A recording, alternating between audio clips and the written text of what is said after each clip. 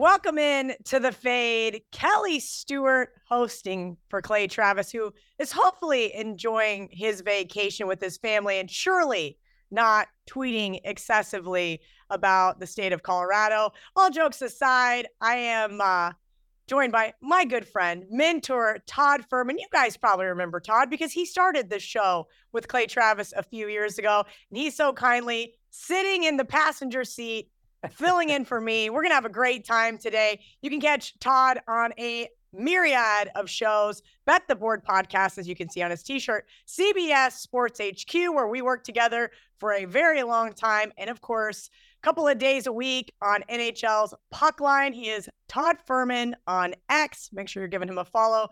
Todd, today we're just going to run through because that's what Clay does. He just throws a ton of NFL games at me and then lets me answer about 3 of the games out of his 6. He gives out an Outkick 6-pack. I am not going to do that because we all know I'm not betting 6 NFL games, no matter how many days a week we get them. And you and I are going to break down some of these, and then we'll touch on some bowl games and get some of your thoughts on how to bet the rest of this bowl season, because so far it has been absolutely atrocious for your girl. I had Old Dominion -2, and then I had a nice number yesterday on Marshall. UTSA quarterback gets announced out. The line plummets. Doesn't seem to matter. So welcome in, Todd. Thank you again for filling in for me. Hey, I'm more than happy to jump into the hot seat here, Kelly, and I give you a world of credit. Dealing with Clay on a week-in, week-out basis during football season. Look, I mean, I was in your seat before, so you have the utmost sympathy from me. You mentioned some of the trials and tribulations with betting the Bulls, telling Clay he's wrong. So we'll have a little bit of fun, hopefully make the viewers smarter than they would be with Clay sitting in the host chair, since you actually know the right questions to ask. And more importantly, you've looked at the lines before the show started, which is something we can't say about Clay. Oh, boy. I don't know if I'd get into that kind of Clay slander. Usually his Outkick 6-pack is already up before we do the show. But let's get into Thursday Night Football. I think this is going to be a rather interesting one. Saints are a 4-point favorite at the Rams. Those primetime unders keep cashing until they don't. I'm kind of curious here. We have some playoff implications. I'm probably not going to be getting involved. I really don't think that I can trust the Saints here on the road. And the Rams have been red hot, Todd. Yeah, I think this is an interesting game. You mentioned the playoff implications, and this is coming from someone that had a Rams regular season win total ticket under 7.5. Thought I'd be able to get that home quite comfortably, but this team has exceeded everyone's expectations. Matthew Stafford, like a fine wine, continues to get better with age. And you look at the triplets around him. I mean, Kyron Williams putting up numbers on the same level from a yards per game standpoint that we're seeing from Christian McCaffrey. Puka Nacua has been a revelation, and Cooper Kupp off the milk carton back on the stat sheet over the last couple weeks, matched up against the Saints team that I think, Kelly, you and I are in agreement on, leaves a little bit to be desired from a consistency standpoint. I mean, we lived through the Derek Carr experience out here in Las Vegas that the Saints fans are suffering through. He's been gritty, he's been gutsy, and he did throw 3 touchdown passes against the Giants last week, but I wonder where the big plays come from consistently in this game. Dennis Allen said that Chris Olave should be back in the fold. Allen wasn't shy about saying this is ridiculous, more or less, that they have to travel nearly 2,000 miles on a short week. We've seen money come in on the road underdog here, but that may not be a dog that I'm running to back. And you mentioned the over money. 44 got as high as 46.5 before there's been a little bit of buyback. I think a very difficult game to handicap. So I'm hoping that you have a more compelling angle to tackle than I do on this one. No, I certainly do not. This Thursday night slate has been less desirable than ever, in fact. So I'm going to probably just do what I always do and pass. The NFL has been an absolute roller coaster ride this year, Todd. It has been so tough. The public has cashed, 11 out of 15 weeks. And I mean cashed almost across the board. The dogs were not barking last week. Do you think we're going to see some regression to the mean and maybe we can get some dogs to bark for us this week? I mean, this is the time of year where it's always sad and scary to say, but you're going to bat with some of the dregs in the NFL. I mean, we already saw a big move in the Saturday night game with the Los Angeles Chargers, fresh off of that embarrassing performance. The 14s got gobbled up like they were going out of style. I mean, people running over men, women, and children to grab them, plus the 2 touchdowns. I do see a couple of dogs that are mildly interesting. One on Sunday that's really caught my eye. I'm hoping the number comes in a range. I know we'll get into some of those games in greater detail. But look, you nailed it. I mean, it's picking your poison in the NFL and kind of taking that sniper mentality because if you want to blanket the board in this sport, it's extremely difficult and challenging to identify value, especially when you want to bet more of the 2 and 3 win teams this time of year, knowing those must-win scenarios are typically overvalued by odds makers alike. Story time. I started working for Todd in 2013, and I walked in. It's been that long. It's really been that long, Kelly. We've gotten that old over all the years. It's kind of scary when you think about it that way. It's absolutely utterly terrifying. The good news is I have gotten younger, according to Clay Travis. He told me I looked younger than when I did my first Fox segment with you guys at the Westgate Superbook. So I'll take that as a W because I can't win in the NFL, so I might as well win in the game of life. But one of the things that I walked in, I think it was a Wednesday morning, and I walked in and I had felt so good because you and our good friend Kenny White were opposite of some team that I laid 3.5 with on the road. And you just sat there with your smirk that you have on your face right now. And you said, guess what, kid? You're not going to get rich betting road chalk in the NFL. How those days have passed us by because there's a lot of road chalk this week. So we're going to go down the slate. Did you want to say something? I felt like, what I was going to say, Kelly, no, I do. And I think, you speaking about that, I mean, illustrates the evolution that we've seen in the betting market. I probably bet more road favorites this year in both the NFL and college than I would over the last 3 to 5 years combined, because as some of that know-how gets out there and people look to try and bet some of these home underdogs, it creates value the other way. The same way that 3 or 4 years ago, the majority of my first half bets, I was looking to bet first half unders. Now odds makers decide instead of hanging 24.5 in the first half, they want to hang those numbers at 23.5. And you have to be fluid with some of the thought processes there. I will add one final note, though, on why Clay may say you look younger now than then. It's amazing, Kelly, how those long nights in the nightclubs can age someone prematurely. You're living the good life on the beach. You're making your own hours. You're able to kick your feet back and relax, not pouring shots for everybody till 4 a.m. So it's taken some of the years off of that look now, adding years on the back end. Whether or not that's a good thing for Mr. Brett, that remains to be seen. Oh boy, Todd Fuhrman bringing up old memories on the show. Let's get into the AFC West matchup that is already moved, and that's because we're going to see Mason Rudolph under center for the Steelers. Cincinnati opened as pretty much a pick 'em. Even Pittsburgh was a half-point favorite at one point. Now they're a 2-point underdog. The total's also been bet down to 37, Todd. I kind of have to look at the AFC North within the division of almost always wanting to make a case for the dog, right? This is one of those rock fight divisions where we always see a very close score, like lower scoring game, but I just cannot trust this Pittsburgh team. They've just faltered 4 straight games against really subpar teams, and Cincinnati's been, rather surprising without Joe Burrow.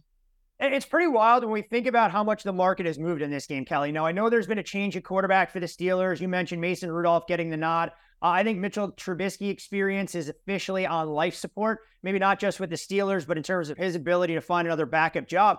But the Steelers close as a road favorite at Cincinnati in a game where they gained more than 400 yards. Cincinnati needed a couple of tip balls to even make that game look competitive. All signs point to Jamar Chase being out in this game, so T. Higgins gets elevated into that number 1 wide receiver role. But at the same time, you look at the rash of injuries the Steelers are dealing with on the defensive side. Minka Fitzpatrick injured, DeMonte KZ suspended for the season for that vicious hit he had on Michael Pittman. And you look at the depth that'll really get tested in that defensive backfield for Pittsburgh. But you mentioned it. I mean, this is a Steelers team. Just when you want to write them off for dead, they seem to put together a galvanizing effort. For me, I would have loved to be able to grab 3 here with the Steelers. I can understand why we've seen some under money, but I think at this point, the only way I'd really run to get involved with the Steelers, I would be using them as a teaser, getting them up through some of those key numbers, through the 3, through the 4, through the 6 and 7, and taking them +8, maybe looking for a dance partner on the Sunday card instead. Absolutely. That is the only way I'm going to be getting to the window with the Steelers. Todd took the words right out of my mouth. Steelers, excellent teaser play, especially with that low total. So we kind of touched on this one as far as what we saw early buy-in here on the Chargers. Bills off a very convincing win over a Cowboys team who cannot seem to beat anybody of any substance. But now they travel to LA to face a Chargers team off an embarrassing loss. I mean, Todd, did you go to that game? I had it on in the background. I blinked and What in the world happened? It was almost like the Chargers wanted Brandon Staley to get fired. He obviously ended up getting fired. Now they're off a nice long break. Can Easton Stick do something offensively for this team? I mean, I wouldn't be really optimistic about it. Now, the number is rather large, so it gives the Chargers some breathing room, but it's going to feel, in my opinion, like a Bills home game. I mean, what better opportunity than for Bills Mafia to head west into much better weather during the Christmas holiday weekend than to watch their team continue to fight for a playoff berth in the AFC. And when you look at Buffalo's upcoming schedule, a winnable game Saturday, a winnable game with revenge the following week against the Patriots, potentially setting up a showdown week 18 against the Miami Dolphins, which I have zero doubts you will be in attendance for because there's not a big sporting event in the state of Florida that Kelly Stewart will look to pass up when given the opportunity. But I mean, it's all about the number here, Kel, and I don't think there's any reason to back Buffalo here. This feels like a workmanlike performance that they could be outside the number, comfortably up by 17. And here comes Easton Stick marching them through the back door. But the one thing that stood out for me watching the Chargers, other than their inability to focus and some of the quit factor that was there, just looks like Easton Stick processes at such a slow rate. I mean, going through his progressions, trying to get the ball out. If you look at the final stat line, not bad. But if you watch that game in real time, just felt like a turnover waiting to happen. So again, probably a game I won't look to get involved with, but it would be dog or pass. And I can see why some of those 14s were gobbled up early. Yeah, 14 would be nice to have in pocket. You mentioned the, we'll call it the flat spot, because I definitely don't think the Bills would be looking ahead to the Patriots outside of that revenge factor. But the Patriots defense has been rather solid. Again, maybe a flat spot here for the Bills. I don't think I'd be getting involved. I just cannot trust this Chargers team. And hey, the Bills, they need to make a pretty convincing case here. They need to not be looking ahead past a Chargers team. They need to get a big win and keep it rolling into Miami for week 18, as you mentioned. So let's keep it going ourselves. Cleveland is headed to Houston. Houston opened right around a pick 'em, got bet down after the CJ Stroud news. They are now 2.5-point underdogs. And I'm just going to keep it simple here, Todd, and I'll let you break down this game. This is going to be my dancing partner with the Steelers. Give me the Texans plus 8.5. You have a little bit more faith in journeyman quarterback Case Keenum than I do, but I can understand from a teaser perspective, giving yourself a little bit of insurance there. Case Keenum, before last week, his last win as an NFL starter came for these very same Cleveland Browns back in 2021. So this is one of the many teams that Case has honed his craft for in the past. You wonder how bad this concussion is for the Texans to rule CJ Stroud out so early in the week. Going to want to monitor the injury report. Noah Brown was the big beneficiary last week with a banged-up receiving core for the Texans. Nico Collins and John Mechie didn't practice on Wednesday. We'll see if Nico is able to get back in the fold. But I think this game will hinge on what Houston can do defensively to keep this game tight. Joe Flacco has done everything and then some for this Browns offense. He's given them a little bit more of a vertical passing game. We're seeing David Njoku get involved. I'd actually lean the other way at 2.5. Can't really take umbrage, though, with you using the Texans as a teaser. And I'd actually look at the total. I think 40.5, 40 range, a little bit tall there if the Cleveland Browns defense plays better. I know a lot of people had made a lot of storylines out of the fact that Cleveland has been much better defensively at home than they have on the road. So much of that is because short fields and turnovers. I think against Case Keenum, they'll be just fine and could see this being a low-scoring game, which would bode well for your teaser taking the Texans up.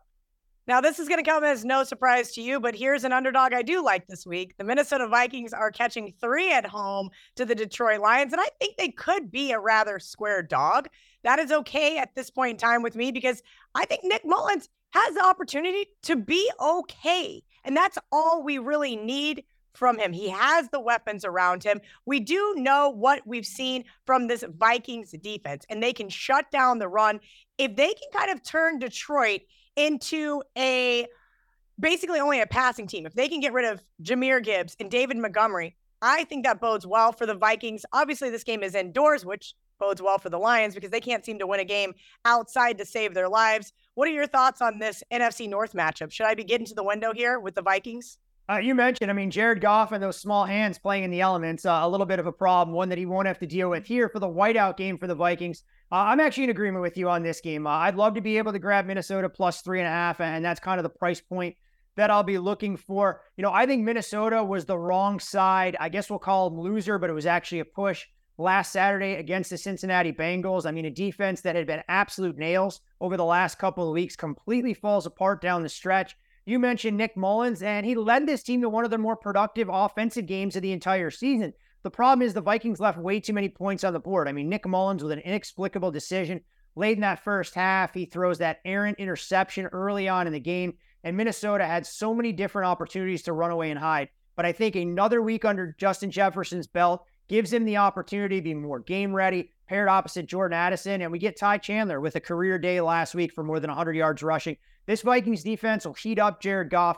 We know Goff wilts under the weight of pressure. So I think Brian Flores will throw some unique wrinkles at him. I'm right there with you. I think this is a live home underdog that, unfortunately for Lions fans, staves off their clinching desire for the first time since '93 to be named division champ. I think so as well. Green Bay heads to Carolina, who finally wins their second football game over well, it was a terrible game. I saw just glimpses of it, and you're going to laugh because, of course, I had Panthers in a teaser. I could not bear to take them plus the points, and, of course, they win the game outright.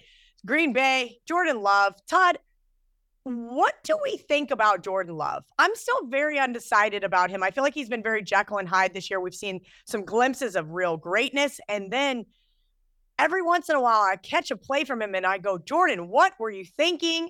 Or is that really Matt LaFleur? I mean, I think when I watch Jordan Love, the number one adjective that I would use to describe him, other than maybe uneven, I'd say raw, because you do see glimpses of some of that athleticism, that arm talent, and the decision making that you go, okay, maybe Green Bay does have something here as a franchise quarterback. And then you watch other games and you go, I'm not sure the light bulb has officially clicked on. So it's important, in my opinion, for the Packers to be able to take advantage of an opponent that they should beat in the Carolina Panthers this weekend. But last week against the Tampa Bay Buccaneers, it wasn't so much the offense as the defense that's been really banged up. I mean, they were down so many key contributors in that secondary, allowed Baker Mayfield to go absolutely nuclear. Chris Godwin getting involved, Mike Evans, of course, producing. So in this spot, I'm not sure that Bryce Young and that receiving core that he's got at his disposal in Carolina is going to be able to do something similar, even if Green Bay comes in injured. But watch the injury report for the Packers. You'd love them to have their full wealth of weapons. Most importantly, Christian Watson to be able to spread the field out a little bit. But this, Kelly, would fall into the bucket of laying more than a field goal on the road with a bad football team, and it's not something I feel comfortable in doing, but I wouldn't be running to back Carolina. It is interesting, though, when you consider that Green Bay just 2 weeks ago was a 6.5-point favorite. I know they closed as a 5.5-point favorite on the road against the Giants, and here they are in Charlotte laying a shorter number against the Panthers. I still have the Giants favored on a neutral against Carolina, so if anything, it could be perceived as a buy low, but I just don't feel comfortable backing the Packers, expecting them to win by margin. Absolutely in agreement there, Todd. Okay, let's go Indianapolis. Now a 1-point dog at the Atlanta Falcons. We've seen some interesting movement in this one as well. I love backing Atlanta at home. Well, that was until they started losing all of these football games back to back. They opened as a 1-point favorite. The market disagreed. Kind of make this one make sense for me. We talked about Jordan Love and how we didn't really know who he was. Well, I think we now know who Desmond Ridder is. And I think so does Arthur Smith, prompting the decision to go back to Taylor Heinicke as their starting quarterback this week. I mean, Ridder had a chance just to eat the ball late in the game against Carolina, kick the field goal, go up 10-6, and force the Panthers to drive the length of the field. Now, that doesn't all fall on Ridder because you still gave up a 95-plus yard march if you're the Atlanta Falcons defense in the most high leverage situation that you've been in all season. But you look at this Atlanta team and they just invent ways to lose. I mean, in each of their last 4 losses, they've given up a score in the final minute. So the margins are perilously thin.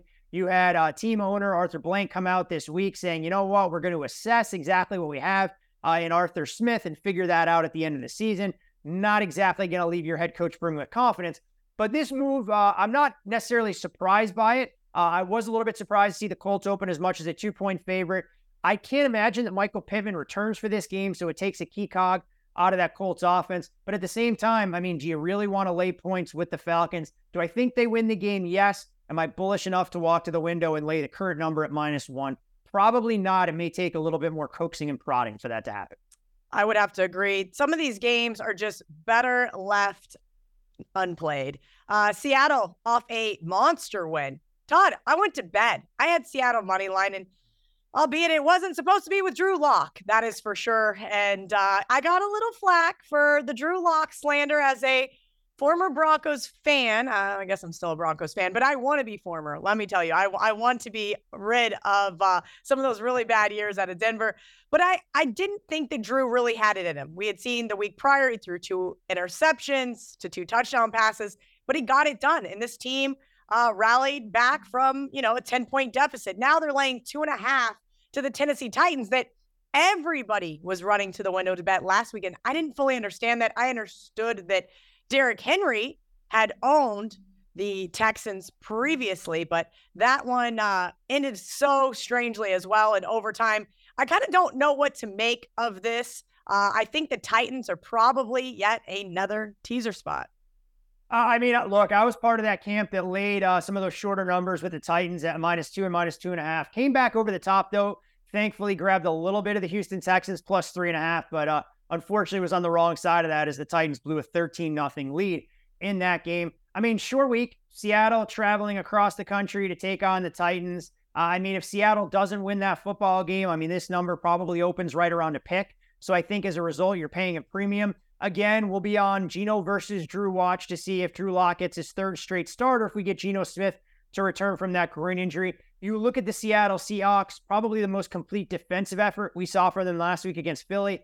That was more reminiscent of what we were getting from them week in, week out early in the year compared to how they played during the entire month of November. If they can sell out and stop the run, there's a path for Seattle here. But I'm kind of with you. This game, a very difficult handicap. I don't see an edge situationally to be found with the Seattle Seahawks. And I'm not sure I have it in me to back the Tennessee Titans yet again with all sorts of questions about who we'll see under center, what kind of weapons, what that workload will look like. So the Titans, for me, probably a team that I won't be involved in their games, maybe not just this week, but the remainder of the season, the way things stand right now. Now you sound like Clay. There you go. Just hate the Titans. Clay, I'm sure was drinking the Kool-Aid early in the year, believing that Will Levis was going to be with Will Levis. I drank the Kool-Aid with Will Levis, and then he jumped on the bandwagon, and then the wheels fell off again because I think Will Levis is quickly reminding us, Kelly, of the quarterback that any college football fan watched at Kentucky, that the athleticism and the arm talent is there, but the accuracy leaves a lot to be desired. In the NFL, we know the margins are small, so if you can't make those throws into a 7 to 10 yard window, it makes it very difficult to be a franchise quarterback. But he's going to be given every opportunity to be the guy there in Tennessee. If he struggles next year, the Titans will be drafting in that top 10, and I'd imagine they'd kick the tires on a potential another quarterback prospect. I know why this head coach still has a job, and that's because it's pointless to fire him now. It couldn't have got much worse than not pushing somehow in LA last week. And if you had 7 with the Commanders, only the Commanders could lose and not cover in that fashion. They are now 3-point underdogs at the New York Jets, who fresh off an absolute and utter beatdown from the Dolphins. Trevor Siemian ended up taking over under center when Zach Wilson left last weekend. I don't know what to make of this. This is, we talk about on Hot Mic, the dumpster fire of the week. This game is the dumpster fire of the week. We should just skip over it. Yeah, I'm right there with you. I don't think you consider laying the points and being confident with the Jets, and I'm not sure you want to run to back the Washington Commanders. The best storyline in that game, though, was Jacoby Brissett coming in for Sam Howell, leading the team on not 1, but 2 touchdown drives. And you mentioned it, Ron Rivera, apparently not a student of the new school analytics of kicking a field goal there to try and take the game from 8 down to 6. Instead, he gets the worst of both of it with the missed extra point. So, yeah, I'm right there with you. Tough game to handicap. Don't see any reason to try and do guesswork in a game with 2 dumpster fires. Absolutely. Here's an interesting one. After the Bucs had that nice win in Green Bay and the Jags, I think the final score on Sunday night looked worse than it really was. I did watch that game start to finish. Jags now a 1-point underdog in Tampa. Is Baker Mayfield like the real deal here? That's what I really have to ask. I was kind of on this little early roller coaster ride with Baker. He looked pretty terrible against the Philadelphia secondary. So I kind of started to ride him off. And then I came back and laid the points in Tampa with the Lions. Because again, Baker guaranteed to throw an interception. It's almost as if this defense has really cleaned it up and Baker has really cleaned it up. Dude's been a gamer. He knows he's on a series of 1-year deals, goes out there and fights week in, week out. First perfect passer rating for Baker Mayfield last week in the win against the Green Bay Packers in his NFL career. And I think he's going to find opportunities to pick apart a Jaguar secondary that leaves a little bit to be desired. Again, going to want to monitor the injury report. We know Trevor Lawrence in concussion protocol We'll see if Sunshine is able to go under center for the Jags this weekend. Zay Jones came up lame in that game as well, grabbing at the back of his leg, whether it's a hamstring or a knee. I mean, you see the difference that Christian Kirk makes in this Jaguars offense. They really lack some of that vertical passing game. Without him, Travis Etienne hasn't been able to run behind a makeshift offensive line. So this is a game where the Jags would have been road favorites if they had their full complement of weapons and a healthy Trevor Lawrence. Because we don't know those statuses, we're seeing Tampa as a short 1-point favorite and a little bit of under money. I lean Tampa here, but again, not a game that I'm running to bet. I think you're paying a premium to back Tampa here, but I do have some real concerns about the Jags. And for a team that thought they had an inside track to winning the division in a runaway, they are going to have to work for absolutely everything atop that AFC South over the next couple of weeks. I think I might end up getting to the window here, at least from a contest perspective, Todd. Maybe not a monetary, but picking 5 games is always hard in the NFL, so I may have to use the Bucks in one of them. You're a Bears fan, right? You grew up a Chicago Bears fan? I grew up a New York Giants fan, actually. I did grow up in Chicago. I had to watch the Super Bowl Shuffle on repeat when the Bears won in '85 for all my friends that lived You for the actually Bears. remember that? Because I sure don't. Yeah, I was going to say I'm dating myself here, but yes, I do remember that. They were the biggest thing in Chicago. And the reason I remember it, Kelly, because Bear fans didn't let it go. I mean, in the early 90s, they still wanted to talk about the 85 Bears. Hell, they still talk about them now because it's a franchise that hasn't experienced much in the way of success, and they haven't exactly been great at identifying a franchise quarterback over the last 35 years or so. Yeah, that doesn't help them. You know what they also haven't been doing very well? Laying points. And that's why I think I've got no choice here but to take the 4 with the Arizona Cardinals. The Cardinals bit me last week, and you would yell at me for this because I had ample opportunity to get a 13, and then I didn't, and I blinked, and it was 11. I took a bad number, and it cost me. But I do think this team is better with Kyler Murray. They have something more to play for. We'll see if James Conner cannot run all over this Bears defense, because it sure looks like he should be able to. I do not think I can trust this Bears team enough to go out there and get a win and a cover. The Bears may win this game, but it could be down to a last-minute field goal. I could see this being a 24-22 final. Cardinals get the cover. Bears somehow get another win. Biggest question in this game, which team wants to win the game less in terms of protecting some of their draft position that's out there? Now, Matt Eberflus and Justin Fields still probably fighting for jobs. And I think on some level, the Cardinals want to identify if Kyler Murray is going to continue to be their franchise quarterback going forward with Jonathan Gannon. You mentioned what we saw last week and what should have been a flat spot for the 49ers. The Arizona defense was the great equalizer there. The Niners did what they wanted whenever they wanted. Injury report to keep tabs on here. Hollywood Brown, maybe touch and go all week. If he can't play, the player you're going to want to look at, especially in player prop markets, will be Arizona Cardinals tight end Trey McBride.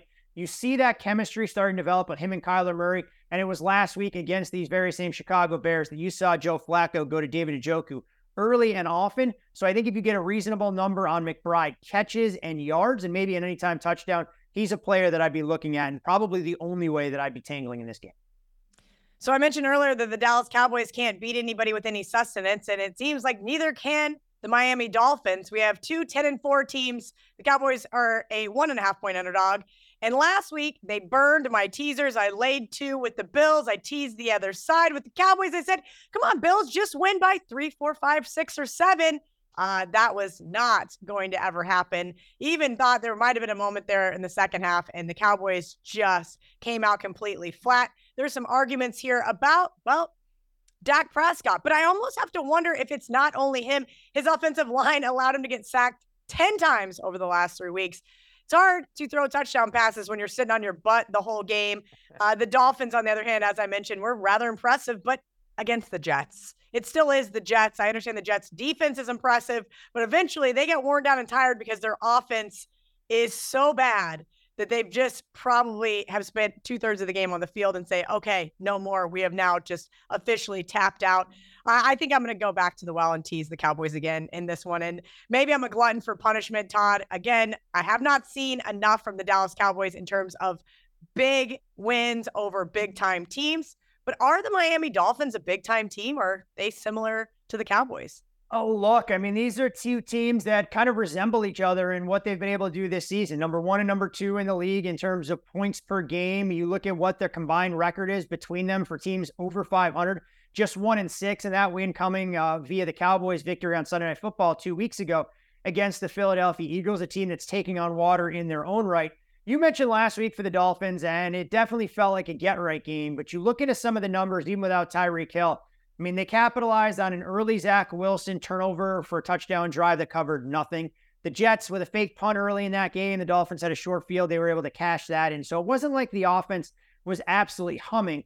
Tyreek Hill should be back, even if it's in a somewhat limited capacity. The Dolphins a little bit banged up still on that offensive line, but that's not going to change over the next couple weeks. And in the defensive backfield as well, as they're down some key cogs. But I do think this game, in my opinion, Kelly, is much more important for the Cowboys to prove to themselves that last week against Buffalo was a fluke more so than the norm. I mean, they go out there and get embarrassed. All we can start saying is, look, it's the same old Cowboys. Shame, fool us once, shame on you. Fool us twice, shame on us, in terms of how we're assessing the team and some of their playoff prospects. But I think as a teaser, it makes sense. This is one of the more fascinating games of the week, and two teams who are desperate to prove that they're legitimate threats in their respective conferences to make deep runs and do everything they can, in the case of the Dolphins, to dethrone the Ravens, who they'll see next week, and the Dallas Cowboys that are able to try and make a push for the division if Philly stubs their toe over the final 3 weeks of the season.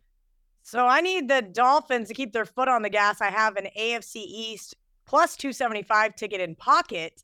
But I'm also kind of wondering, Todd, if I just don't take Easy Street. Right now I can get the Bills plus 220. Let's just say I throw a nickel on the Bills plus 220. I got 2 dimes on the other side with the Dolphins, and I don't end up caring who wins the AFC East. What would you do if you had that ticket in pocket? You're in a good spot, and I think when you look at the Dolphins' upcoming schedule, significantly more difficult, the last thing you'd want to do is just kind of throw away some of that win equity that's there in a one-game setting for Miami playing host to the Bills that final Sunday of the season. So I think, look, anytime you have a chance to grab a ticket like you did on the Dolphins at plus 275, come back over the top, even if it's just to mitigate some of the risk there at plus 220, you're going to be in a good spot. So can't fault you for a second, given some of the inconsistency we've seen and the strength of schedule disparity for both of these teams over the next 3 weeks. Yeah, the Bills just kind of seem to be peaking at the right time, if you will. Another team that started peaking after they got absolutely obliterated by the Dolphins was the Denver Broncos. Their defense has really come to play. They're right now sitting third in the NFL with 24 takeaways. That is not something I thought I'd be saying NFL Week 16. On the flip side, they're playing the New England Patriots and Bailey Zappi, who is beyond inexperienced. And boy, oh boy, was that another L for me there, Todd. 10s were available, but guess who took 9.5? That was another bird brain moment. Kelly, have we taught you nothing in this business? Have we taught you nothing in this space? With all of the people you surround yourself with, both at home, both with your other business pursuits, this is a direct reflection of working way too frequently with Clay. It's the only thing I can attribute it to. That would maybe make sense. It also would not, because I should know better. I really thought that the Patriots were going to, be within a touchdown, if you will, but Bailey Zappi had other plans. Bottom line here, this game in Denver, I told a lot of people this in Chicago. I think Clay laid points with this Denver Broncos team versus the Bears. And hey, it is what it is. But friends don't let friends lay points with the Denver Broncos. I laid 3.5 versus the Commanders, up 21-3, and that was all she wrote. They ended up losing that game outright. This is what the Broncos do. Don't think that they're capable of blowing anybody out. Again, defense has made strides. Russell Wilson getting his butt chewed by Sean Payton the other day kind of warmed my heart just a smidge. I enjoyed it from a fan perspective, because sometimes you have to certainly ask what the heck some of these quarterbacks are doing, but make this game make a little bit of sense. The Patriots, again, great defensively, but are they going to be able to put up any points against this Broncos team? It's a great question. And then I think on the flip side, for a Broncos team that wants to establish the run, are they going to be able to run it against one of the stingiest run defenses in the entire league? Because if it all falls on Russell Wilson, we may see another dust up on the sidelines between head coach Sean Payton and Russell Wilson, like we saw last week against Detroit.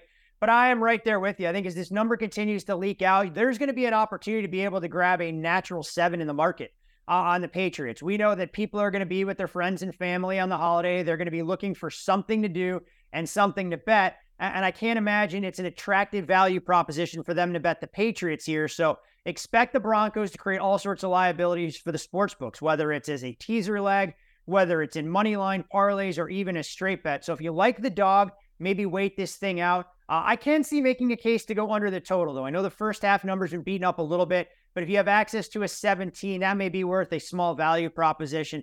This, for me, has all the makings, to your point, of a football game that's played somewhere in that 13-10, 17-13 range, that it's never going to feel comfortable if you're laying points with the Broncos because they're not equipped to run away and hide, and they play so slowly and methodical, especially from a positive game state. Meanwhile, on the other side, I'm not sure Bailey Zappi is going to go out there and light the world on fire. So I'm right there with you. I think the dog has a little bit of merit here, especially as the number continues to climb. Would also look to try and go under, especially early in the game. It would just be nice to know which Bailey Zappi I was going to get. If it was the Steelers version of Bailey Zappi or if it's going to be the Kansas City version. And Kelly, even in that one, are you going to get the Bailey Zappi in the first half against the Steelers, or are you going to get the Bailey Zappi in the second half against the Steelers? So even in the same 60-minute sample size, you have no idea what you're going to get from the Western Kentucky product. Very, very true. All right, we have a trio of Christmas games, and then we're going to get into a couple of these bowls. Las Vegas is a 10-point underdog at Kansas City. Kansas City was just a 10-point road favorite at New England. Make this one make sense, or is this a buy low spot on the Chiefs after what the Raiders were able to do to the LA Chargers the other night? Surely not. You are right on. I think you're going to see the public looking to back the silver and black plus the 10. The Raiders in that game against Kansas City were even able to build a 14-0 lead early and still couldn't cover as a double-digit home underdog. I think for Kansas City, you go back and you watch the game against New England, a little bit misleading how close that game actually was. Kansas City, I know it's going to sound like a broken record, a lot of self-inflicted wounds more often than not. But I think this is the poster child for a lay it or don't play it type game. I think the Chiefs build a lead early, and in the division where there is no love lost between these two franchises, I'll take my chances that Aiden O'Connell can't throw his way back into this football game, knowing that the Raiders could still feel big, fat, and happy after that 63-point outburst against the Chargers. I like the Chiefs, and I think they win this game by 2 touchdowns plus. I'm in agreement. All right, a game that I thought a team would win by 2 touchdowns plus, but now it's not so certain. The New York Giants are 12-point underdogs at the Philadelphia Eagles. Todd, full disclosure, saved the Eagles in the survivor pools for Christmas. And we're being honest, if I had the Eagles, even being a 12-point favorite, I would be a little nervous given their last 4 games. Do you think they're going to be able to get a win over Tommy Cutlets or, maybe that's why I like the Saints last week. I thought maybe it was a look ahead spot for the Giants, a game that really didn't matter to them essentially. Now, again, the bottom has kind of fallen out in Philadelphia. We know that Jalen Hurts has been a little more turnover prone, and boy, is that Eagles secondary exploitable. It is, but is Tommy DeVito the guy that can do it with some of the weapons that he has at his disposal? For the first time in what feels like, 2 months for the Philadelphia Eagles, they get a chance to punch down in weight class against an opposing offense that doesn't have a DK Metcalf, that doesn't have a CeeDee Lamb, a Jalen Waddle, a Tyreek Hill, you name it, some of the murderer's row of offensive weaponry that they faced. So I think even without Darius Slay, we'll see if Avonte Maddox, whose practice window opened last week, can return to kind of give this team a much-needed boost in their defensive backfield. I can understand why this total got bet under. It opened at the key of 44. We're now looking at 42.5. I think the Giants will struggle to move the football, but I think this Eagles offense is just as broken. I don't think you can wave a magic wand and expect them to resemble the group that we saw week in, week out when Shane Steichen was at the controls as offensive coordinator. So this feels like a workmanlike effort for the Philadelphia Eagles. 24-10 feels about right. Maybe 27-13. So I would lean under the total. I definitely don't have the confidence laying nearly 2 touchdowns with the Eagles until they go out there and show me a little bit more. All right, last but not least, Monday Night Football has been a plethora of outright underdog winners, and I like the Baltimore Ravens catching 5 at San Francisco. But Todd, I haven't figured out if I think the Ravens can actually win this football game. What do we know?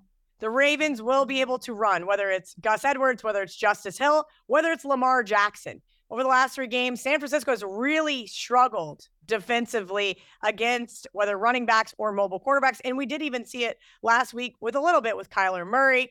On the flip side, the Niners, everybody's ready to give them the Lombardi. Now all of a sudden, Brock Purdy, MVP front runner. Maybe, just maybe, the Ravens can pull the upset. I'm actually going to be on the other side of this game. I like the 49ers and would feel more comfortable backing the favorite here than playing the underdog. When I look at this Baltimore offense and you look at how they've performed over the last couple of games on the road, something just doesn't feel right. Whether it was the Sunday night football game against the Chargers, where they waited until deep into that fourth quarter to be able to find separation with Zay Flowers breaking loose, or even last week against the Jacksonville Jaguars that we know have plenty of questions in their defensive backfield. Lamar couldn't get on track. And I truly believe that losing a player that's as explosive and dynamic as Keaton Mitchell hurts this ground game some. He was giving them a weapon that they didn't have earlier in the season. And you mentioned Justice Hill and Gus Edwards. They feel a little bit more like plotters. They'll keep you honest there. I think the 49ers playing a mobile quarterback last week and Kyler gets them in the right mindset for this spot. And I know what the numbers say for this Ravens team defensively, but we go back a couple weeks in inclement weather. Just look at what Matthew Stafford was able to do, spreading the ball around. If the 49ers can protect Brock Purdy, I think there's going to be opportunities to take shots, getting Brandon Ayuk involved, taking advantage of Deebo Samuel's unique skill set. So for me, I expect to see money coming in on the Ravens in this game. I really do. There's some 4.5s actually out there in the market now. I may wait this out as long as possible and look to lay points with the favorites, square or not. I'm not sure I would have it in me to be holding a Baltimore ticket come Monday night. I had a feeling Baltimore might end up being the square dog, but this is my Super Bowl winner 20-1, and maybe this is our Super Bowl preview. Of course, Todd and I are up against it time-wise because, well, between the two of us, there's a lot of talking that goes on. Of course there is, but I do want to get some of Todd's thoughts on some of these bowl games. And I know we were texting yesterday, and I said, hey, I'm going to need a best bet for a bowl game. And you said, absolutely not. And then how I lost Marshall and how I mentioned I lost Old Dominion, and looking at my loser of a ticket with K-State -4 after Colin Klein before Colin Klein left for You're A&M. supposed to have the intel. I mean, there's one program in the country that you're supposed to have the intel. You're supposed to know the coaching staff and everything else. So I'm going to expect a scouting report right up until kickoff for that game against NC State to know who the side is in that contest. Yeah, I bet you can't wait for my breakdown of the Pop-Tart Bowl, Todd. It's going to be really exciting. I'm excited to see true freshman Avery Johnson. Cooper Beebe, who is the most highly decorated offensive lineman ever to come out of K-State, said he would be playing in the bowl game. He is not going to opt out. So you love to hear that kind of stuff. And it will be Connor Riley, offensive coordinator, it will be his, we'll call it, his interview. We would call it a dress rehearsal of sorts. Yes, dress rehearsal to see on if he's going to earn this job. And when you remember, it was Colin Klein's dress rehearsal against LSU. They sure like to air it out and really open up that offense, just to get me excited to turn around and not do that for the next 3 years afterwards. All jokes aside, let's get into a couple of these bowls. I wanted to hear your opinion on the college football playoff and how people should be navigating all of these crazy swings that we've just been seeing. So I think bowl games right now in the current landscape are feeling a lot more like the NFL preseason, where your power numbers do one thing, the stats and the 12 plus data points that you have for all these teams leave you feeling warm and tingly, but you're going to have to do your reading. You're going to need to stay up on what players are in, what players are out, where there are cluster injuries, where the market may be overreacting to a quarterback's absence, like a couple of the games that you mentioned there. So it's a little bit of a different dynamic than what it used to be in the past. And I think if you haven't grabbed some of these numbers early, you're almost better off waiting until the 24 hours leading up to kickoff to figure out some of the true positions. But the other thing, Kelly, I mean, there's more legalized and regular and sports betting than ever before. This is the perfect opportunity to take advantage of live betting. I mean, look at some of the comebacks that we've seen already this bowl season, whether it was Texas Tech, Cal, Boise State, UCLA, Western Kentucky, Old Dominion, Marshall against UTSA. Try and figure out which of these coaches can make some of those in-game adjustments, because when you have 3 or 4 weeks early on, the first couple series may not be illustrative of what you're going to see for the better part of fourth quarters. But I did find a bowl game I actually like that I feel comfortable giving out after we talk. I think Air Force, is a short underdog in that +1, 1.5 range. I know the 2.5s got cleared out. I expect the Falcons to close as a favorite. When you look at JMU, the players are saying the right things, but you don't go into the transfer portal, even if you want to play a bowl game, because you're not looking for a better offer that's out there. And are you fully going to be entrenched and immersed in your game prep? It's a little bit of a skeleton crew for JMU as well, as Coach Signetti took the job at Indiana. So you wonder what has been an outstanding season for the Dukes so far this year at Harrisonburg, what you're going to get here. And I also think that Air Force is going to get their starting quarterback and Zach Larrier back for this one, which gives them a key cog that was extremely important during the regular season because we saw Air Force really fall off a cliff, losing the last 4 games. And you can't go wrong betting on the service academies in bowl games. So I like Air Force as a short underdog in this one. Nothing that I would run over men, women, and children to bet. But if you're looking for a game coming up in the next couple of days, I think this one's on Saturday. I like Air Force. I think they close as favorite here. Okay. Last but not least, I got to ask, is Alabama going to be a square dog here? I opened 2, Michigan didn't take any money. It was all Alabama money from every bookmaker that I spoke to. Michigan, really solid defense, but man, Alabama, Todd, from that USF game where Clay and I did our first show and we joked about the 3 quarterback carousel that was Nick Saban's team to where they are now. Holy cow, are they a completely different team? I'm not sure Michigan's been tested. Can you help me make sense of this one? Because, of course, being the contrarian that I am, I would love to get Michigan at like a pick 'em, but I don't know if we're going to see it. I think you wait this out as long as possible because I do think that Michigan will end up being the side, Kelly. So there's no reason to bet the Wolverines right now. I'd be stunned if this game got to 3. So it's almost like that asymmetric risk that we talk about all the time in sports betting. Wait it out because I don't think a field goal will end up popping because those will get gobbled up pretty quickly. So if you get some money that comes in, there's a chance that Michigan closes right around a pick 'em or maybe even +1 in this spot. Michigan's biggest question in this game will be the offensive line. I mean, they were under siege in that Big Ten championship game against Iowa, and we know that's the strength of this Alabama defense. So what can they scheme up with J.J. McCarthy, who's going to be a little bit healthier, but Michigan's ground game has lacked some of that punch. I do think that player that I'm very curious to see what he looks like with a full month off before this game will be Donovan Edwards. Looked like he was dealing with that knee injury all season long. Didn't look anything close to the running back that was dynamic last year against Ohio State in that regular season finale and that we got flashes of in the postseason there. So I would lean towards Michigan. But you mentioned Alabama and, potentially trending up. I can't argue that. But at the same time, people want to give them credit for the win against Georgia. And look, anytime you beat a 2-time defending national champion, you deserve your accolades. But Georgia looked like they were trying to get too cute in that game. And then what? It was a 4th and 31 miracle in the Iron Bowl that even gave Alabama a chance. So for all those people that love what they've seen from Alabama the last month, let's pump the brakes because in Alabama's game is still that clunker against Auburn. It's still a game that they couldn't find separation against Arkansas when they took their foot off the accelerator. So I think this game will be very interesting to watch with Michigan's offensive line a major concern in that Rose Bowl matchup. He is Todd Fuhrman. I am Kelly Stewart. And in the words of Clay Travis, let's get rich, kids.